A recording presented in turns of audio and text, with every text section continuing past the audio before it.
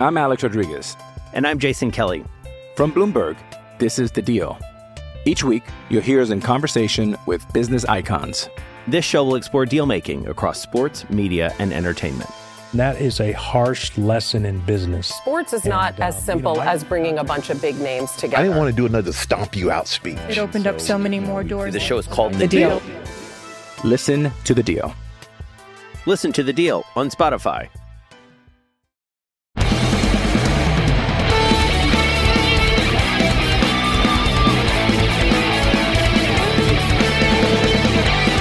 Hey everybody, welcome back. Another episode of Simply Amazing. I'm Tim Ryder from The Apple. We have a quick first half, and then my buddy Stouffer Cochran from over at Prospects 1500 will be joining the show. Get a little preview of the Marlins series. Very upstart, young, talented Fish team coming in to, I guess the Mets have 11 games against them before the All-Star break, so we'll be seeing plenty of this Miami team. But the Mets take another series from the Milwaukee Brewers. Chris Bassett was terrific in Game 1. The Mets got their doors blown off in Game 2, and that hallmark resiliency, Mets had plenty of it on Thursday. Came back from a 4-1 deficit, kind of laughed in the face of a couple of injuries, and just keep on plugging and moving along. I guess we will go over the injuries real quick. Tylor Megill left the game with some shoulder discomfort. I believe we'll learn more about that on Friday once they run some tests. Of course, Tylor Megill has been a very important part when he's been around. Just came back from the IL after a pretty extended stint. And, the Mets... Again, they've had Bassett, who's been up and down, but again, his last time out was incredible. That was Tuesday against the Brewers.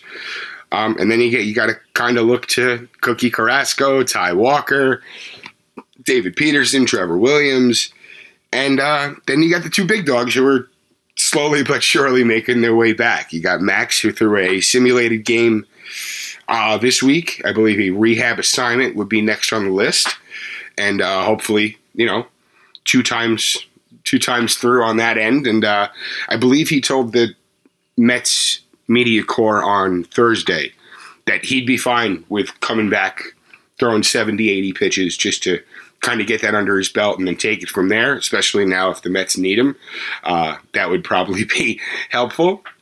And then you got Jacob deGrom, who's pretty much right behind Max. It sounds like the All-Star break rough estimate for returns might actually come to fruition. So that could be huge, especially if Megill is slated to miss some time. Tylor Megill wasn't the only injury the Mets dealt with on Thursday. The Mets, their lineup was not released until about an hour and a half before the game. Eduardo Escobar, who usually plays consistently against lefties. He had Aaron Ashby on the mound for the Brewers on Thursday. He was not in the lineup. The 7 line, I believe, put out a very, very quick tweet before it was deleted saying Escobar, per a source, Escobar left the stadium in an ambulance. That has not been confirmed. I'm recording this at, 4:50 on Friday morning. Getting it in before work. Gotta like that. Not sure. Buck Showalter, after the game Thursday, confirmed that Escobar was not in the stadium. He was dealing with a non-workplace event, kind of deferred to the medical staff. I guess we'll find out more on Friday. Concerning, extremely concerning. What we've heard about Escobar, what we've seen from Escobar. The guy's a gamer, always wants to play. He's a ball player. It's got to be something pretty serious to keep him out and keep him out of the dugout altogether, especially with a short bench. So, thoughts are out with Eduardo Escobar. Hopefully that's all good. And, otherwise, the Mets are just plugging along. Mark Canha had a very, very big home run on Thursday. He's 10 for his last 32. Moved up into the leadoff spot. I think he got on base 2 times, scored 2 runs. He's up to 295 on the year. Just really, Mark Canha has been outstanding. He's one of the top-ranked left fielders by outs above average on StatCast. Put out a very warm tweet regarding, I guess, Friday night is Pride Night at Citi Field. Mark Cann is asking, where are my beautiful LGBTQ people? Hopefully you're all coming out. And, that sort of public alliance, it's inclusion is what it's all about, friends. And that's, I guess I'll leave it at that. But, guys, we've said it, we'll repeat ourselves once again.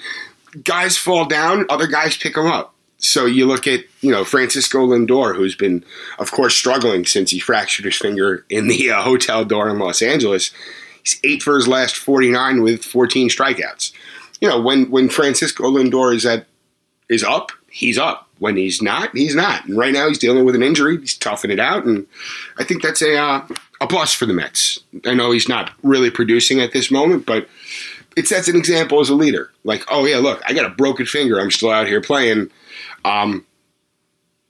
If we could all put forth that sort of effort, let's do something special here. Of course, I'm just presuming, but Pete Alonso. Pete Alonso was on just a ridiculous tear, I believe, through the West Coast trip and the first game of the series against the Brewers. He was hitting .316, .381, .737 with 5 homers, and he's 0 for 7 since. So again, the ups and downs, the peaks and valleys, it's bound to happen. And you just kind of look to other guys to pick it up, and this roster is deep enough that they can do that. It's actually really impressive. Trevor May, who's of course been out, he started throwing again last week. Seth Lugo, and this isn't a direct comparison, but when you lose a setup guy and you're able to replace him with another just terrific setup guy who's already in house, again, it's a testament to the depth and the next man up mentality that not only this team has, but what the front office is kind of, the depth chart that's up in that office. They know who's up next and in every best or worst case scenario. And look at Seth Lugo. Seth Lugo, coming back from the elbow chip surgery, I think everybody saw that he really wasn't there last year physically yet, at least back to where he wanted to be, where we were used to seeing him. And then it was a little off to start the year, and, ever since, he's just been outstanding. That curveball, the 3,200 plus RPMs, 100th percentile in Major League Baseball, so arguably the best curveball in baseball. And over his last 10, he's only allowed 2 earned runs, 12 strikeouts. It's gone multi-innings twice. It's 12 and 2/3 over that span, with a 1.18 whip. That's always gonna play. And if you have Edwin Diaz, who's just lights out, he's from another world right now, and especially if May comes back and when he's healthy, and just that kind of 3-headed monster at the back of the relief corps. That's big for the Mets. That's huge, especially when you're playing this comeback game. We saw it again on Thursday against Milwaukee.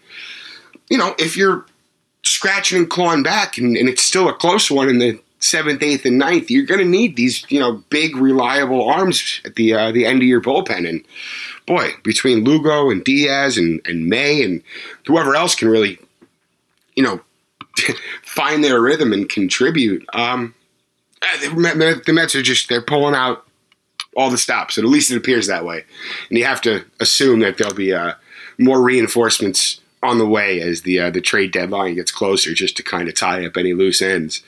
But moving right along. The Mets have Miami coming in for the weekend, and we have our buddy Stouffer Cochran from Prospects 1500. He is back. Going to give us a quick Marlins series preview, talk about these upstart fish, talk about the very bright future that the Marlins have, and we're going to get into that. Very quick episode today, but let's take a quick break. We will hear from our sponsors, and we'll come back with Stouffer. Hang tight. I'm Alex Rodriguez.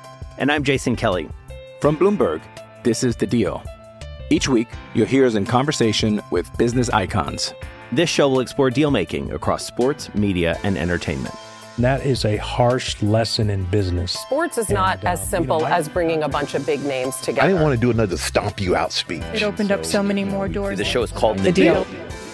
Listen to the deal. Listen to The Deal on Spotify. Another day is here, and you're ready for it. What to wear? Check. Breakfast, lunch, and dinner? Check. Planning for what's next and how to save for it? That's where Bank of America can help. For your financial to-dos, Bank of America has experts ready to help get you closer to your goals. Get started at one of our local financial centers or 24/7 in our mobile banking app. Find a location near you at bankofamerica.com/talktous. What would you like the power to do? Mobile banking requires downloading the app and is only available for select devices. Message and data rates may apply. Bank of America NA, member FDIC. When you need mealtime inspiration, it's worth shopping Kroger, where you'll find over 30,000 mouth-watering choices that excite your inner foodie. And no matter what tasty choice you make, you'll enjoy our everyday low prices, plus extra ways to save, like digital coupons worth over $600 each week. You can also save up to $1 off per gallon at the pump with fuel points. More savings and more inspiring flavors make shopping Kroger worth it every time. Kroger, fresh for everyone. Fuel restrictions apply. All right, welcome back. Once again, Tim Ryder from the Apple. We're joined by my buddy Stouffer Cochran. He is a Marlins writer over at Prospects 1500, covering the minor leagues, but my friend is knee-deep in everything fish. Stouffer, welcome back to the show, man. Hey, Tim, thanks for having me.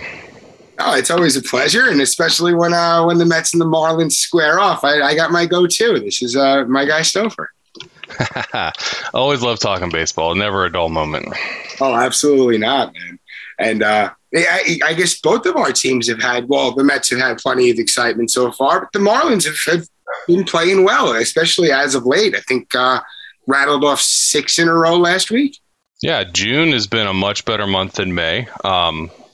Clearly, we're not ready to be a playoff team, but you can see some improvements in the lineup as you go along. I mean, you look at the core, and you guys have been waiting so long for this core, the Garrett Coopers, the Brian Andersons, John Birdie. These guys have been here for a little bit. They're starting to come into their own. I really like Brian De La Cruz. I think he's going to be a good player. I think you already see what Jesus Sanchez can do. When he makes solid contact, forget it. He's just a monster. Good veteran presence with Rojas, Aguilar, and Garcia. And of course, you got Jazz, who's probably arguably my favorite non-Met in Major League Baseball. He is fun to watch. I tell you what, between him and Augie at first, you're just busting at the belly laughing the whole time for me. They got a lot of personality, but I mean, Jazz is great. I love him. He's one of my favorites, obviously, because he's my team. He's shaping up to look like a 2020 type player in his second year in the bigs. Yeah. Lots of projection there. Flirting. I know earlier in the year he was pushing 900 OPS. He's still flirting around 850 or so. An extremely fun player. Real quick on Aguilar. I saw him. They sent him home. I guess he was from first, trying to score from first this week. and he's like cracking up probably halfway between third and home. Like, what are they doing? Yep. But, I mean, I get what you're saying. It's just so good for the game. It's good for the fans. You really feel that, you love these guys. Yeah, they're just, he's just trying to make the baseball what it is. It's a game. It's fun, He's trying to teach that to everybody and not to put so much pressure on them, because what happens in baseball when you start pressing and you want to do good and you try to be perfect, you're not going to be perfect or be successful. Oh, that's every walk of life, right? Mm-hmm. Now, speaking of, having fun with the game and stuff, there was a team meeting in Miami this past week, or earlier this week, I should say. And Jazz Chisholm was the center of that. There were some reports that Mattingly called the meeting so teammates could kind of voice opinions. Is there tension here, or is it just stuff that needed to be aired out, you think? I think Mattingly was just given the platform for them to air their grievances and get over it. It's not middle school. We're adults here. We just need to treat everybody like adults. So I think that's really the case of what it was. And I think it might have, social media blows things out of proportion. But if anybody's got a problem with Jazz, I think you can find your way out of Miami, because he's there to stay. I was going to say, I mean, I can understand you got a lot of nice players that are playing well, and everyone's kind of punching above their weight considering where the Marlins are at in the division. Jazz is having a really, really nice year, and he's on a special trajectory. But I couldn't wrap my head around teammates being upset with that. But I'm sure there's so much going on behind closed doors that we're just kind of chiseling at the surface. Yeah, exactly. It's a little wild, but you can't talk about the Marlins without talking about that pitching, man. My goodness. Ooh, it's coming together. The plan is coming together. The plan, the blueprint's been there for a few years now. I guess if you talk to a diehard Marlins fan, they'll tell you, "Oh yeah, we knew this was coming," but boy, this is coming in force. Everyone's just looking for fantastic. Oh, Sandy is an ace. He's a stud. Following up by Pablo actually staying healthy this year and him putting it together, knock on wood. I think one thing we're sad about is the sophomore slump for Rogers. It seems like we were talking about just a few minutes ago, pressing. It seems like that's what's happening with him. He's trying to make his pitches a little too perfect, and he keeps missing. He's walking a lot of people and just he seems like he needs to get recalibrated, if that makes sense.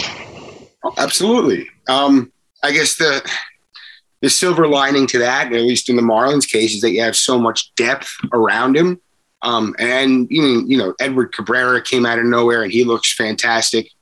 Who went yesterday against Philly, on Wednesday against Philly? Castano. Castano had a terrific day on Wednesday. Yeah, he's your typical plug and play guy. He'll give you whatever he can every time he goes out. I've loved watching him pitch in Jacksonville. Oh, I'm sure. I mean, he was crafty, almost. Again, I was watching on game day during work, but just where he was putting his pitches, the sequencing, it was like I was watching a veteran do his job, and it was really fun to see. But yeah, Sandy, who the Mets will see on Sunday against Chris Bassett, and Pablo Lopez. I think the Mets are going to miss him this weekend. I've been trying to find information about that, and I think they pushed his start back, and he could possibly go Friday night. But they have it listed as TBD. I know he was day-to-day earlier in the week, right? Yeah, he got hit on the wrist with a ball, and it swelled up pretty good. So I think if he can go, he'll go Friday. If not, I think we might see a bullpen game. Looking, because I think they have Garrett scheduled for Saturday. Sandy will start Sunday, and Rogers will probably pitch Monday. Gotcha. I know Rogers actually, I want to say he handled the Mets pretty well as last time he faced them, but again, there's so much just fun depth around this team. We got so much more coming up the pipeline. I mean, Max Meyer, I think he's a little banged up right now, but his I guess ETA was originally penciled in for sometime this year, right? He'll be up when he's ready. He flexor tendon strain, I think is what they officially said.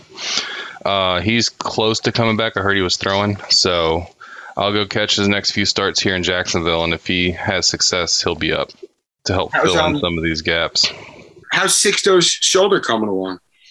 They said he was throwing throwing at 75 the other day. So I think they're not going to rush him, and they don't really need to with the embarrassment of riches they have in the pitching department.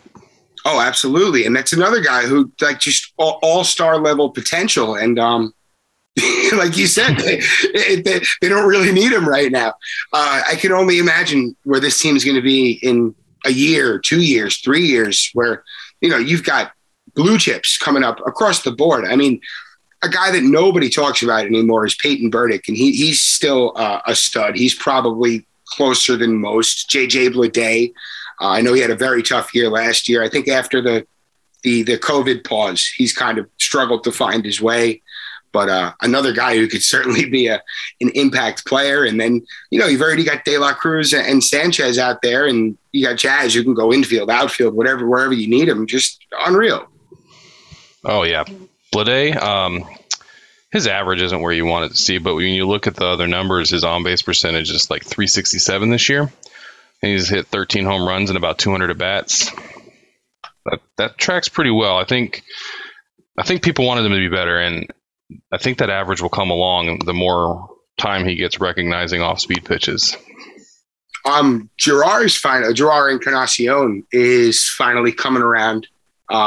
I know he was raking at Double-A. Now they have him on the taxi squad, I believe, or he was on the taxi squad this week. Yeah, Cooper had an illness, and they brought him up in case Cooper needed to go on the IL, and then they sent him back to Jacksonville. I've seen him play in person, and he looks the part this year. He's a massive human.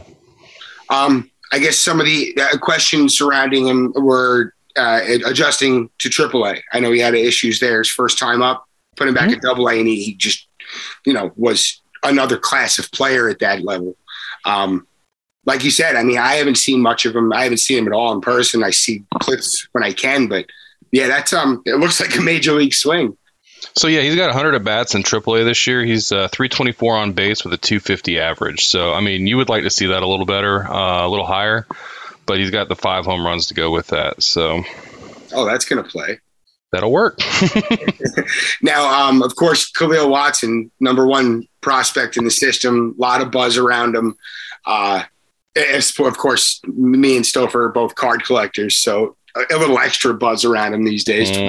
Bowman, he's the guy. What can we be expecting to hear about him in the, I guess, coming months and years? He's a stud. As long as he can listen to the coaching and get that strikeout rate down. I saw a stat the other day. He was at 41.7% strikeout rate. That's not going to play. But he's playing against older competition. But he's still hitting home runs, stealing bases. I think he's got 9 stolen bases this year and 7 home runs. But he's only hitting 234. So we need to round him out a little bit. And I think the Marlins, from the major leagues all the way down to the rookie league, is to work on that 2-strike hitting approach. I think that would go a long way into success for the future. Do you feel that the general philosophy and player evaluation that Kim Ng brought in is really starting to trickle down and pay off throughout the farm system? Yeah, I mean, you look up and down, you got guys just performing way better than I thought some of them would, Obviously, your guys that you're supposed to perform are performing, and then you have guys like, MD Johnson, who's pitching incredibly well this year. You got Morissette with 8 home runs. I mean, up and down. Zach Zubia, he's got 4 home runs, but a .413 on base percentage in Jupiter this year. I mean, you see success all up and down, like Troy Johnston for AA. 7 home runs, 317 average with a 380 on base percentage. Jordan McCants, again, this is from card collecting, but he really caught my eye last year. I'm curious whether he can, stay out of the shadow or even eclipse Watson. I know he's just going to be maybe a level ahead of him. I think McCants is more of a speed guy. I need to check my notes again, but I think he will be fine. Why Watson is supposed to have that pop, huh? Yeah, he's supposed to be more of the 2020 type guy. Wow, that's exciting. That's something that could certainly fit on this roster. I mean, I think every roster could use 2020, right? Is Conine having the same year he was having last year? I haven't really followed. Conine's doing well. He's kind of under the radar. He's in the minors in home runs last year. Yeah, he did. He hit a lot of home runs. He's got 9 this year with a 262 average. So, that's not with a 358 on base percentage. I think he's coming along very nicely. Absolutely, and he came over from Toronto, right? He did. That's nice. That's a nice move. The fans know the name from Jeff Conine, and of course, Mets fans know him very well from either with the Florida Marlins, or he did. If you have a good memory, you remember that Jeff Conine actually did play with the Mets for a short time. What was it, a year? I want to say possibly even less, or possibly like a year and change. Okay. Yeah, it's all a very hazy fog. Sorry. But yeah, what a bright future in Miami, man. And now Jacksonville, that's the AAA team? That is the AAA team. Yeah, I have a ticket package, and I go see quite a few games there. Excellent. And yeah, I guess you're doing work over at Prospects 1500, right? Yes, sir. We just released an article, a collaboration kind of article today where we had our breakout prospects, and Yar Encarnacion was the guy that I targeted as the breakout prospect for the Marlins this year. So check on over at Prospects 1500 to check out that article. We will do. And I believe the Mets see the Marlins a bunch before the All-Star break. And then, of course, I think have 3 more series in the second half. So I think we're going to have you back in the second half because I, for one, am expecting exciting things from these Marlins and wouldn't be shocked if they're knocking on the wild card door. You know, you said it before, they might not be ready for prime time, but boy, a team with confidence and talent, watch out, man. Well, the division's stacked this year, if we're not talking about the Nationals. The Mets are playing lights out this year, even so good at home. It's going to be a tough series. Braves and Phillies are starting to do their thing, so there's a long mountain to climb here, but it's going to be fun to watch. Absolutely. Stouffer, I can't thank you enough for stopping by, and I hope we could have you back in the second half of the season. Anytime. Thanks, Tim. No problem, man. Everybody, we will see you guys next time. Me and Taryn will be back on Monday, hopefully recapping a fun weekend, and we'll see you then. You know the sign off. It's Let's Fucking Go Mets. Peace.